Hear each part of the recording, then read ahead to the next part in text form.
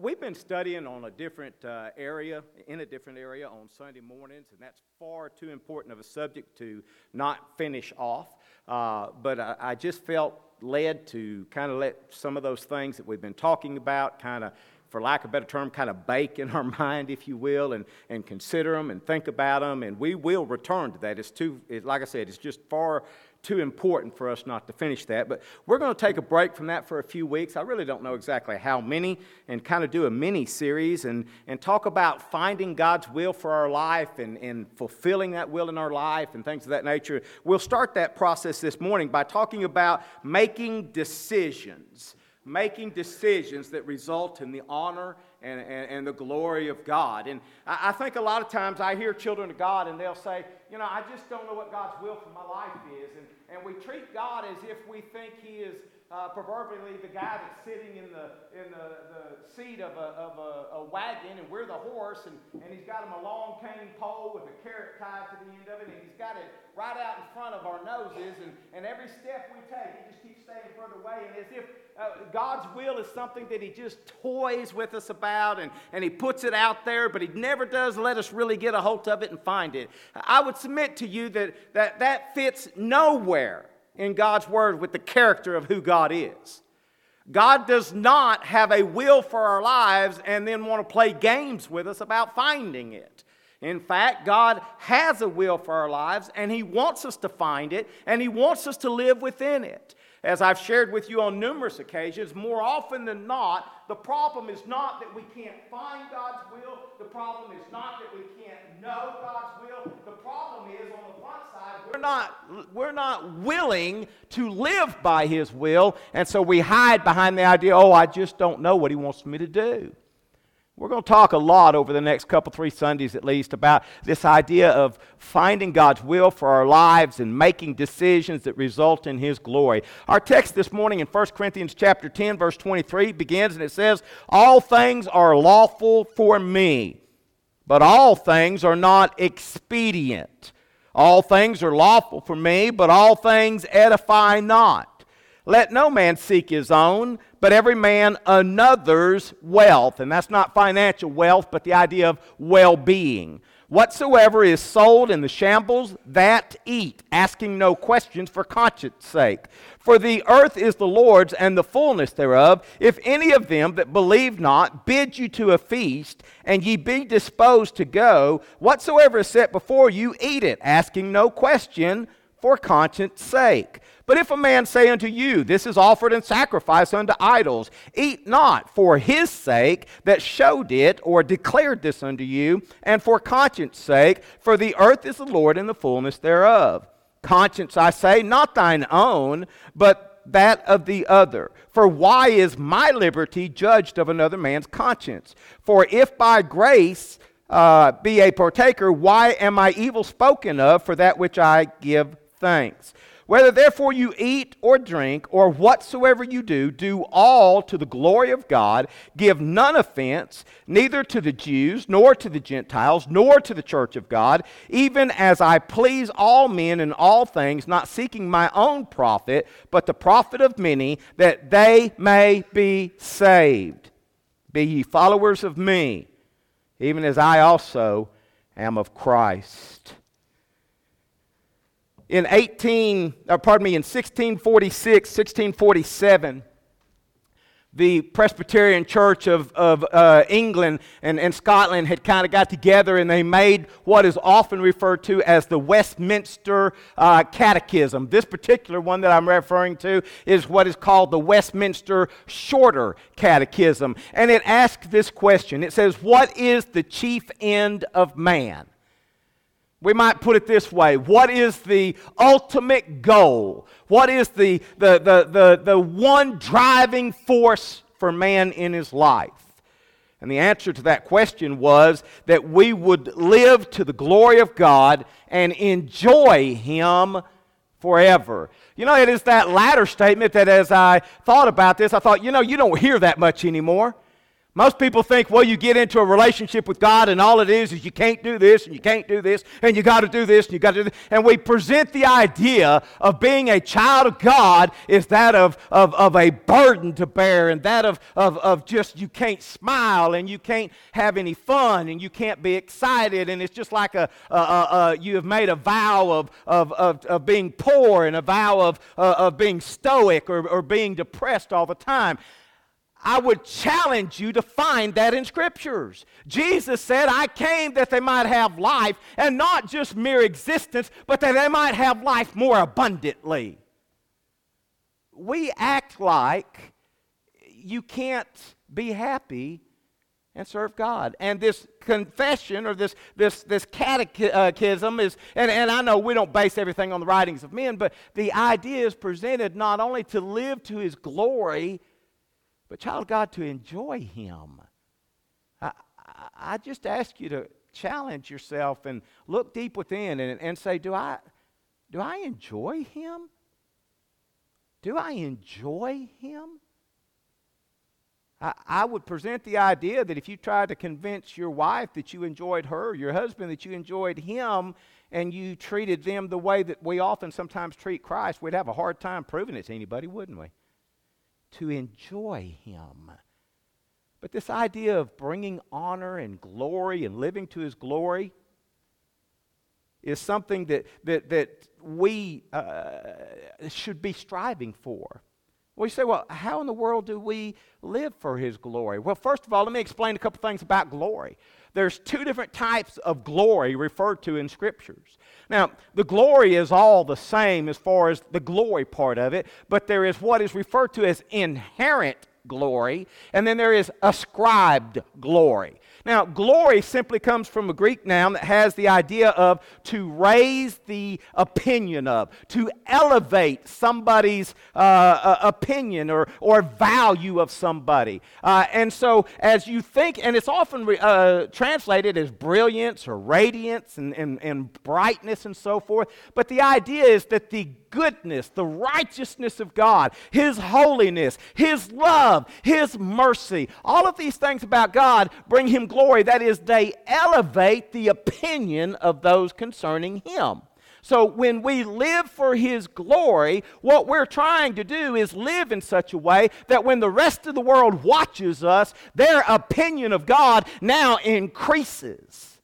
So when we're out there and we're cussing like the rest of the world, or we're out there and we're drinking like the rest of the world, or we're running around doing what the rest of the world's doing, we're talking about things that we ought not be talking about. When we're doing these things, the world says, my opinion of your God has just decreased. Because He hadn't done anything in your life that's any different than what's in my life.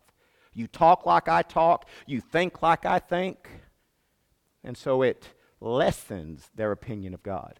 There is the inherent glory of God, and that is God's just because of who God is. And nobody else has that glory outside of the Trinity.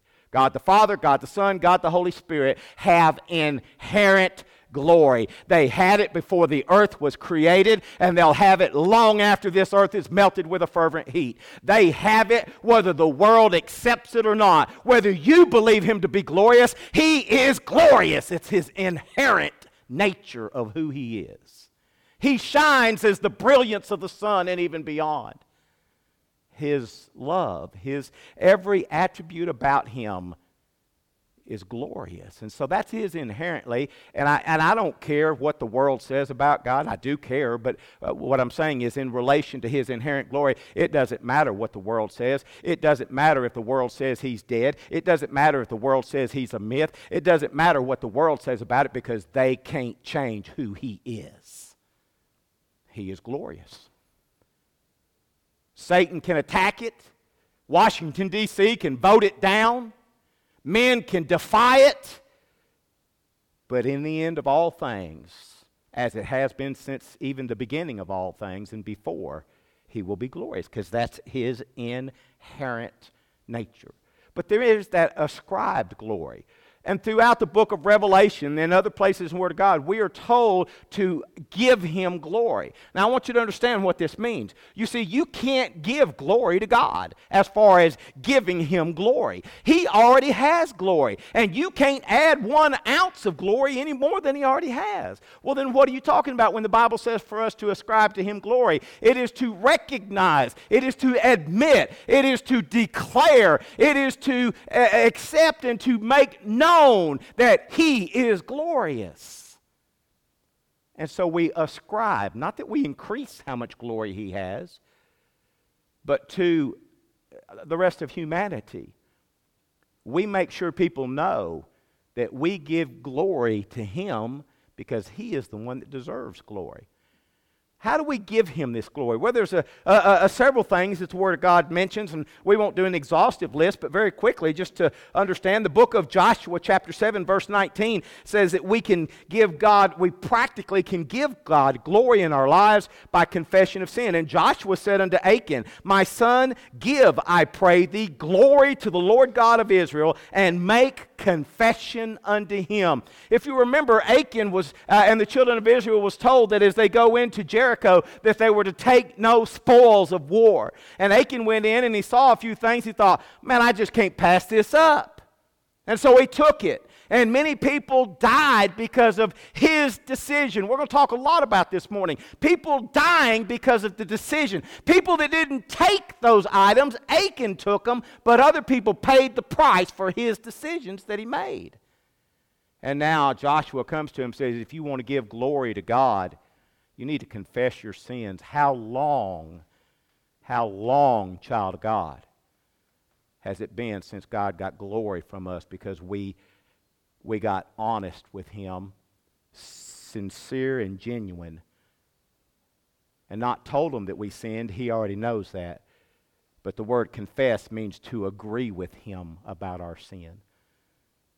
How long has it been since God got glory from Faith Missionary Baptist Church because we got on our faces, as it were, before Him and said, God, we need your forgiveness. We have failed you. Becomes so easy to become like the Pharisees and just walk around in our own righteousness and pick out all the faults of everybody else. But God gets glory when we ask for forgiveness of sins, when we confess our sins. God also gets glory when we trust God.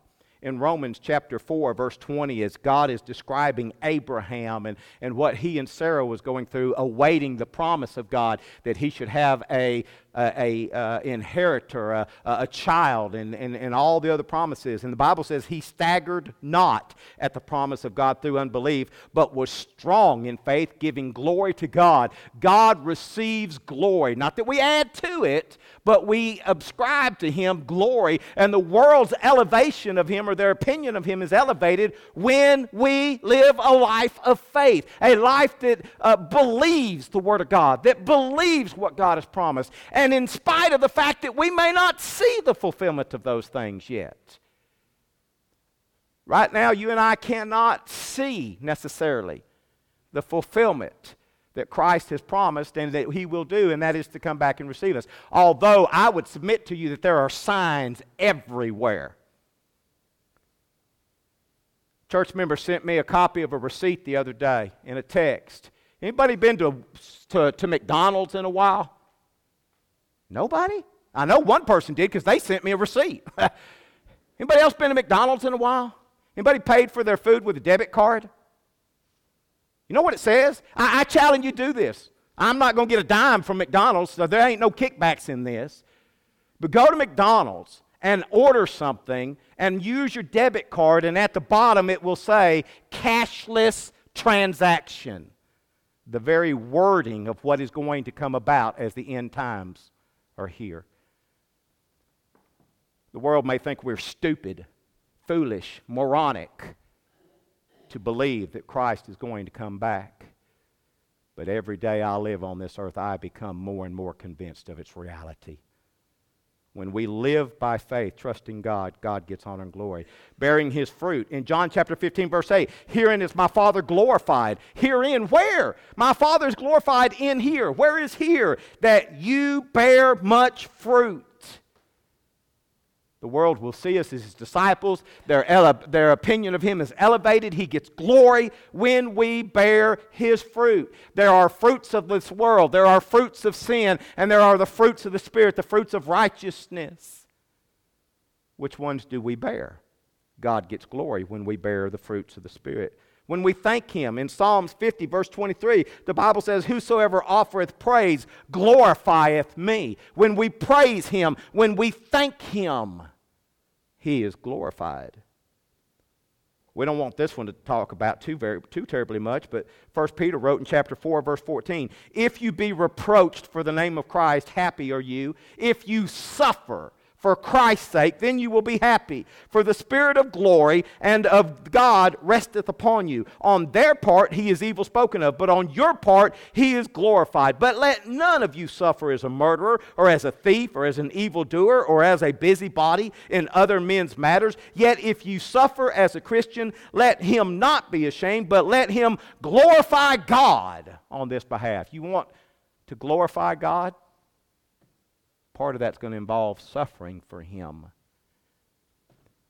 And we won't suffer for him if we don't live for him. Because if we're not living for him, the world's not interested in causing us to suffer. We must live for him in order to suffer for him. And if we suffer for him, we have a greater chance to live for his honor and his glory. We must hurry on. Being content, Philippians chapter 4, verses 10 through 20, and I for time's sake, I wasn't going to read this, but in Philippians 4:10, Paul talks about the church at Philippi giving unto him, and even though when they weren't able to do it, they did it anyway. I know that there are a lot of people in our world today that are looking for social gospels, and I realize that's not the chief end of the Lord's New Testament churches. But many are the times that you look in Scriptures and you see God's people helping others. Sometimes when they don't even have the ability themselves, and yet God lays it on their heart and they help. The Bible says that when we are content with what God has given us, and that's what Paul was talking about. I've learned to be content in whatever God grants me, and God gets honor and glory. In John chapter 14, verse 13, whatsoever you ask in my name, that will I do, that the Father may be glorified in the Son. God gets glory when we ask him for those needs that we have in daily life. 2 Thessalonians chapter 3, verse 1 says that when we spread the word, God gets glory. Anybody recognize what that is? I know the word's not necessarily, but anybody remember what that was? Pardon me? Anybody remember the magic 8-ball of years past? You know, that big 8-ball looking thing, and you'd ask it a question, you'd shake it up, and it would spin and this and that and the other, and it'd give you some kind of an answer. I wouldn't recommend Ouija boards, and I wouldn't recommend magic 8-balls. And finding God's will for our life and making decisions shouldn't come down to, should I go to church today? And the magic 8-ball says, or should I go talk to my neighbor about Christ? Magic 8-ball says, type thing. Should I commit this sin or should I not? The magic 8-ball gives me this answer. That's not the way we're to make decisions. I was watching a baseball game the other day, not the one that we went to Friday night, the Travelers game, but here a while back, or the other day, I was watching a college baseball game, and you could see this chess match between the two coaches. All right? This coach would bring in this left-hander. Well, then the other coach would counter that by bringing in his left-handed batter, or right-handed batter, because a right-handed batter has better luck against left-handed batters. And then you had this pitcher is a good fastball pitcher, and so, I'll start this guy instead of that guy because he hits good fastball. Well, I'm going to start my breaking ball pitcher because he that's his strength. And so the coach would say, well, I'm going to do this or that and the other. Isn't it amazing how much effort people put into trying to make the right decisions to win a baseball game, and children of God put very little effort into, am I living a life that will please him? Am I making a decision that will result in the honor and glory of God? More effort is put into financial decisions, put into all these other things. We spend more time trying to make, I do it myself from time to time, looking as we plan our vacation and looking at the hotels and find out, now how many stars does this one have? And is it clean? And what is the reviews? And if we're going to stop and eat, where are we going to eat? What are the reviews for this restaurant? We put all this effort into trying to gather information to make good decisions about these things. But when it comes to the things of God, it's like we want to shake our magic 8-ball without seeking God, without looking at God's Word. I'd have you to know this morning that there are certain things that just we ought not have to make decisions about. We'll talk about that more in just a minute. We cannot escape choices. We cannot escape them. And you know what I found, Brother Randy? The older I get, the more of them I got to make. When I was a kid, here's what I would say. Man, I can't wait to be an adult where I can make my own decisions. You know why? This will be very old school for some of y'all. Y'all think this is crazy. But I promise you, people used to live this way. My mom and daddy said, if your hair starts covering your ear, guess what we're doing, son? We're going to get the bowl and put it on your head, and we're going to trim, type thing. We're going to get you a haircut. Your hair is not going to begin to cover your ear, and it's not going to begin to cover your collar. And when I was a kid, I thought, boy, I cannot wait. Look at this. I can't wait to get old enough, and I can determine how long my hair gets. Lo and behold, this is not by nature. This is by choice. Who would have thought that I couldn't wait to grow a long head full of hair and have it halfway down my back only to get old enough to take a razor blade to it every other day? I came in just as this whole idea of fads and things about clothing really began to take shape in our world. That's why it blows my mind when I see some of these kids now that go out and pay $80 for a pair of blue jeans and they're already all ripped up. Excuse me? Well, I got a closet full of them. Pay me $80. I'll give them all to you for $80, not just one pair. When I was a kid, and we never went hungry, my mom and dad, we didn't suffer, we didn't want for anything. But you know where we bought our clothes? And I'm not looking for sympathy. I'm just telling you the truth. In that day and time, Walmart didn't even really exist yet, at least where we lived. We went to a place that was called Kmart. Anybody remember Kmart from years back? And you could go to Kmart every now and then, and guess what they had somewhere in that store usually? Not Red Light, not Kmart. What was it? Blue Light. That's right.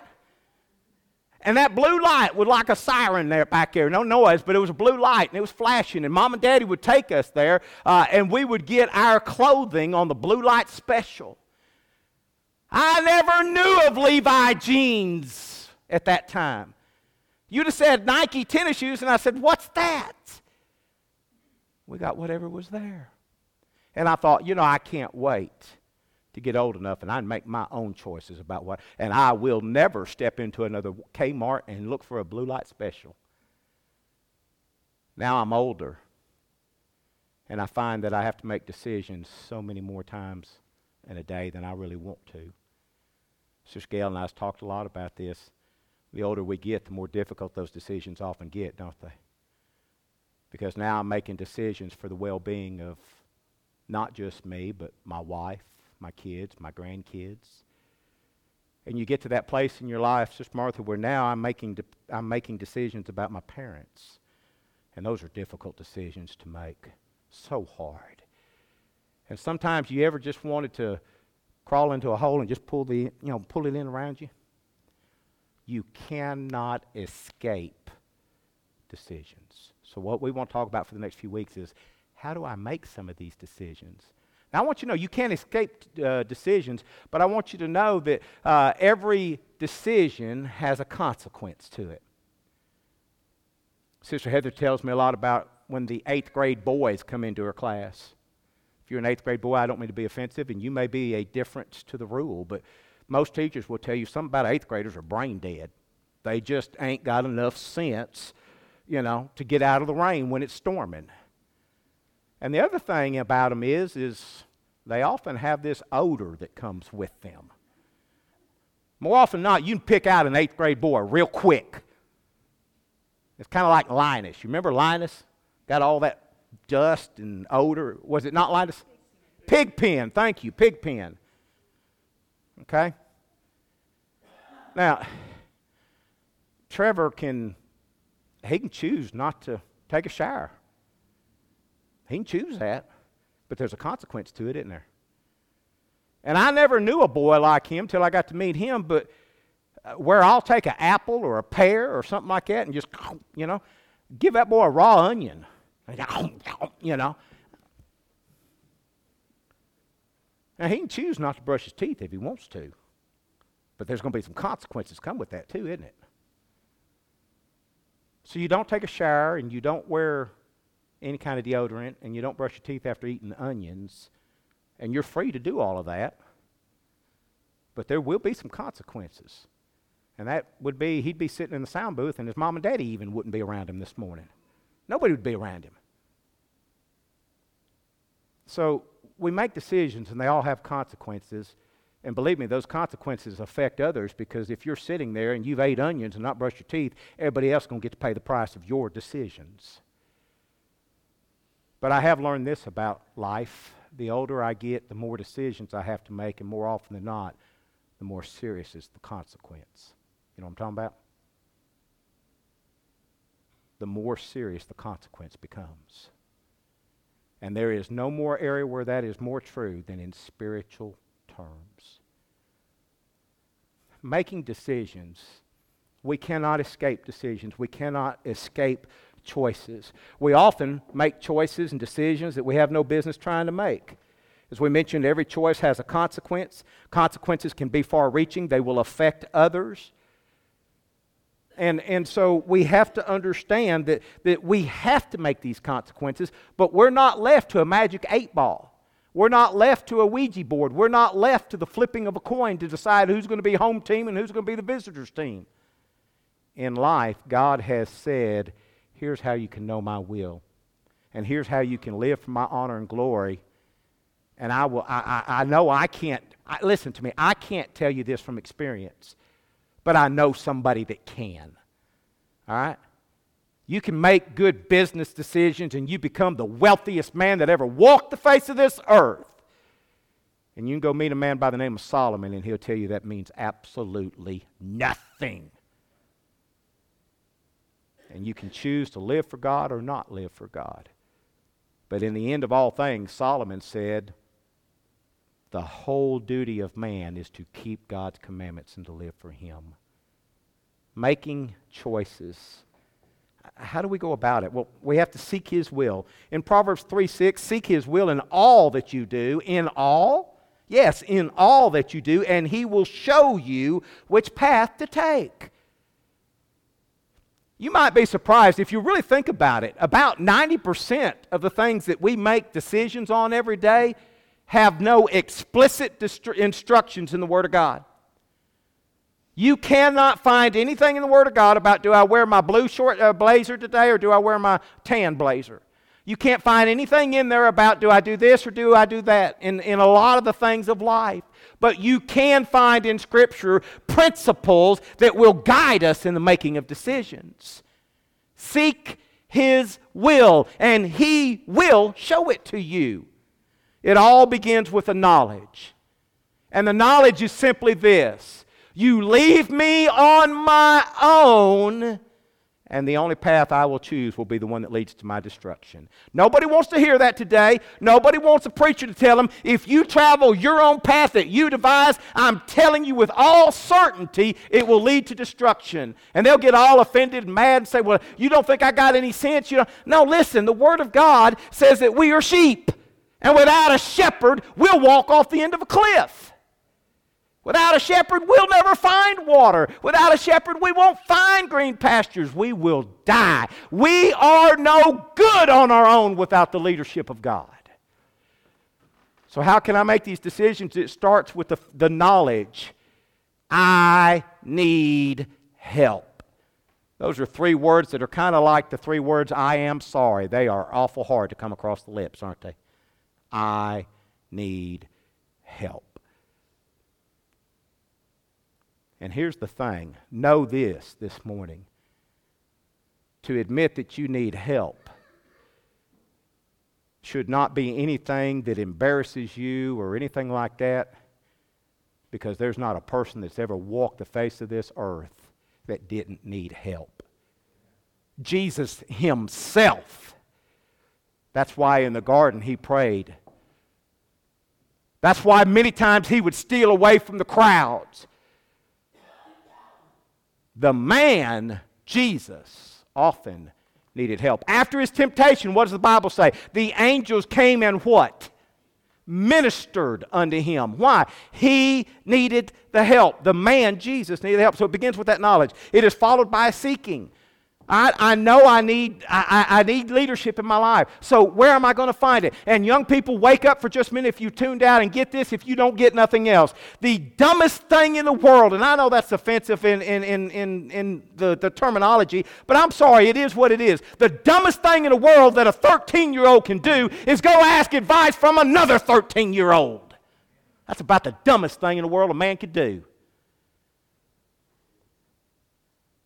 If you're going to seek advice, seek it from a source that's going to give you some good advice. Because you know what? That 13-year-old thinks just like you do. And that is only for himself and what he can enjoy in the here and the now. So it begins with the knowledge, it's followed by seeking, and then it requires an absolute surrender. All right, God, if this is what you want, then this is what I'll do. May not be what I want to do, but this is what I'll do. We'll hurry on very quickly now. So making decisions. Number one, does the Bible prohibit it? When the Bible says, thou shalt not lie, I don't care what explanation, what reason, what justification you give. If the Bible says, thou shalt not lie, then children of God ought not lie.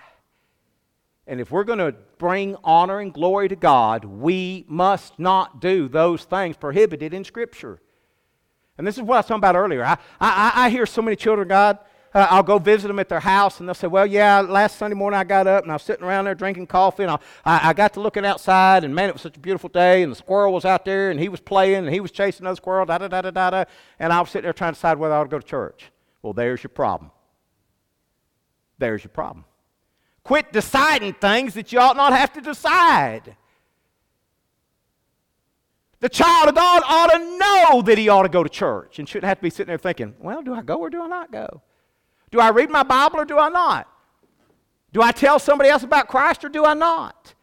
These are things that we know that we're supposed to do or not do. So if we're debating these things, if the Bible prohibits it, then there's no way we can make it right when we make a decision. And if the Bible commands it, there's no way we can make it right by not doing it.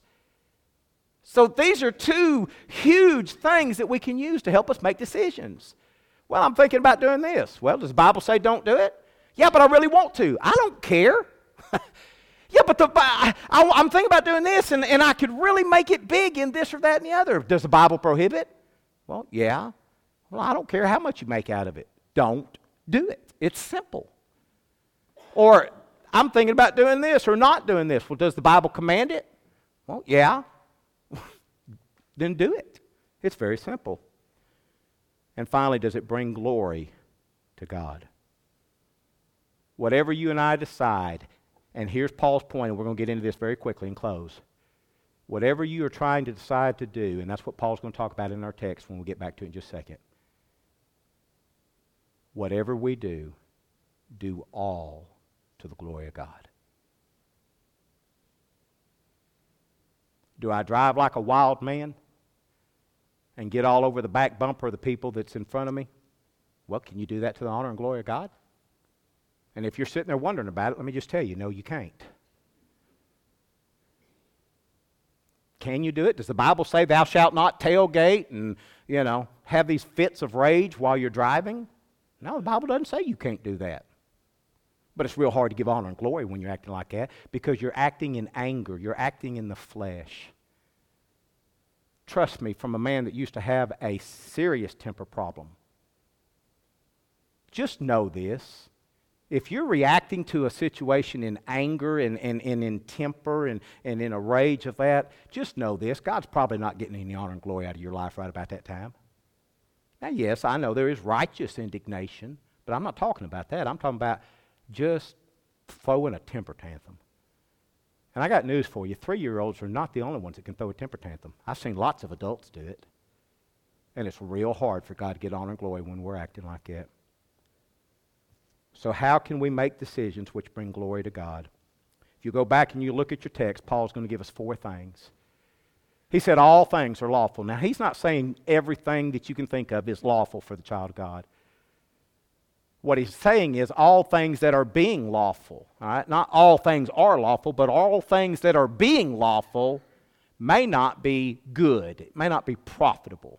It may not be advantageous, even though legally you can do it. And in 1 Corinthians chapter 10, what Paul is doing is he's talking about that you could go to the market there in the Roman control of things, and what you had is you had meat that was on sale here and meat that was on sale here. This meat had been offered to the false gods of Rome, and this meat had never been offered. And the meat that had been offered was cheaper than the meat that was not offered. But you had a lot of people that were offended if a child of God would have bought this meat, saving themselves some money. And so Paul's talking about, listen, is it lawful? Am I at liberty by Scriptures to buy that meat? And the answer is absolutely, you sure are. But then he turns around and says this, but it may not be in your best interest. And here's the real kicker to it all right? We have to be more concerned about another child of God and their conscience and how it affects them than we have to be about saving 48 cents a pound. And there'll be a lot of children of God, so turn me off right there. You don't know how hard I make my money stretch. I'm struggling just to make ends meet. I get that. But I believe the Word of God that if we will live according to its principles, God will always bless and provide for us. And Paul is teaching us all things that are legal to you may not be the best thing. And he says, here's how you know what to do. Does it edify or does it gratify? There are things that children of God today are making decisions for themselves as to whether it's okay or not okay. Drinking is one of those issues.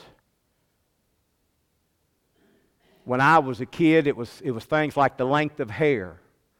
It was can women wear pants to church? We've come a long way, hadn't we? we had all of these issues. And now we've moved from that to things of other nature. Is it okay to drink? Is it not? And it's because they say, well, you can drink as long as you don't get drunk, or you can drink as long as you stay at home and do it.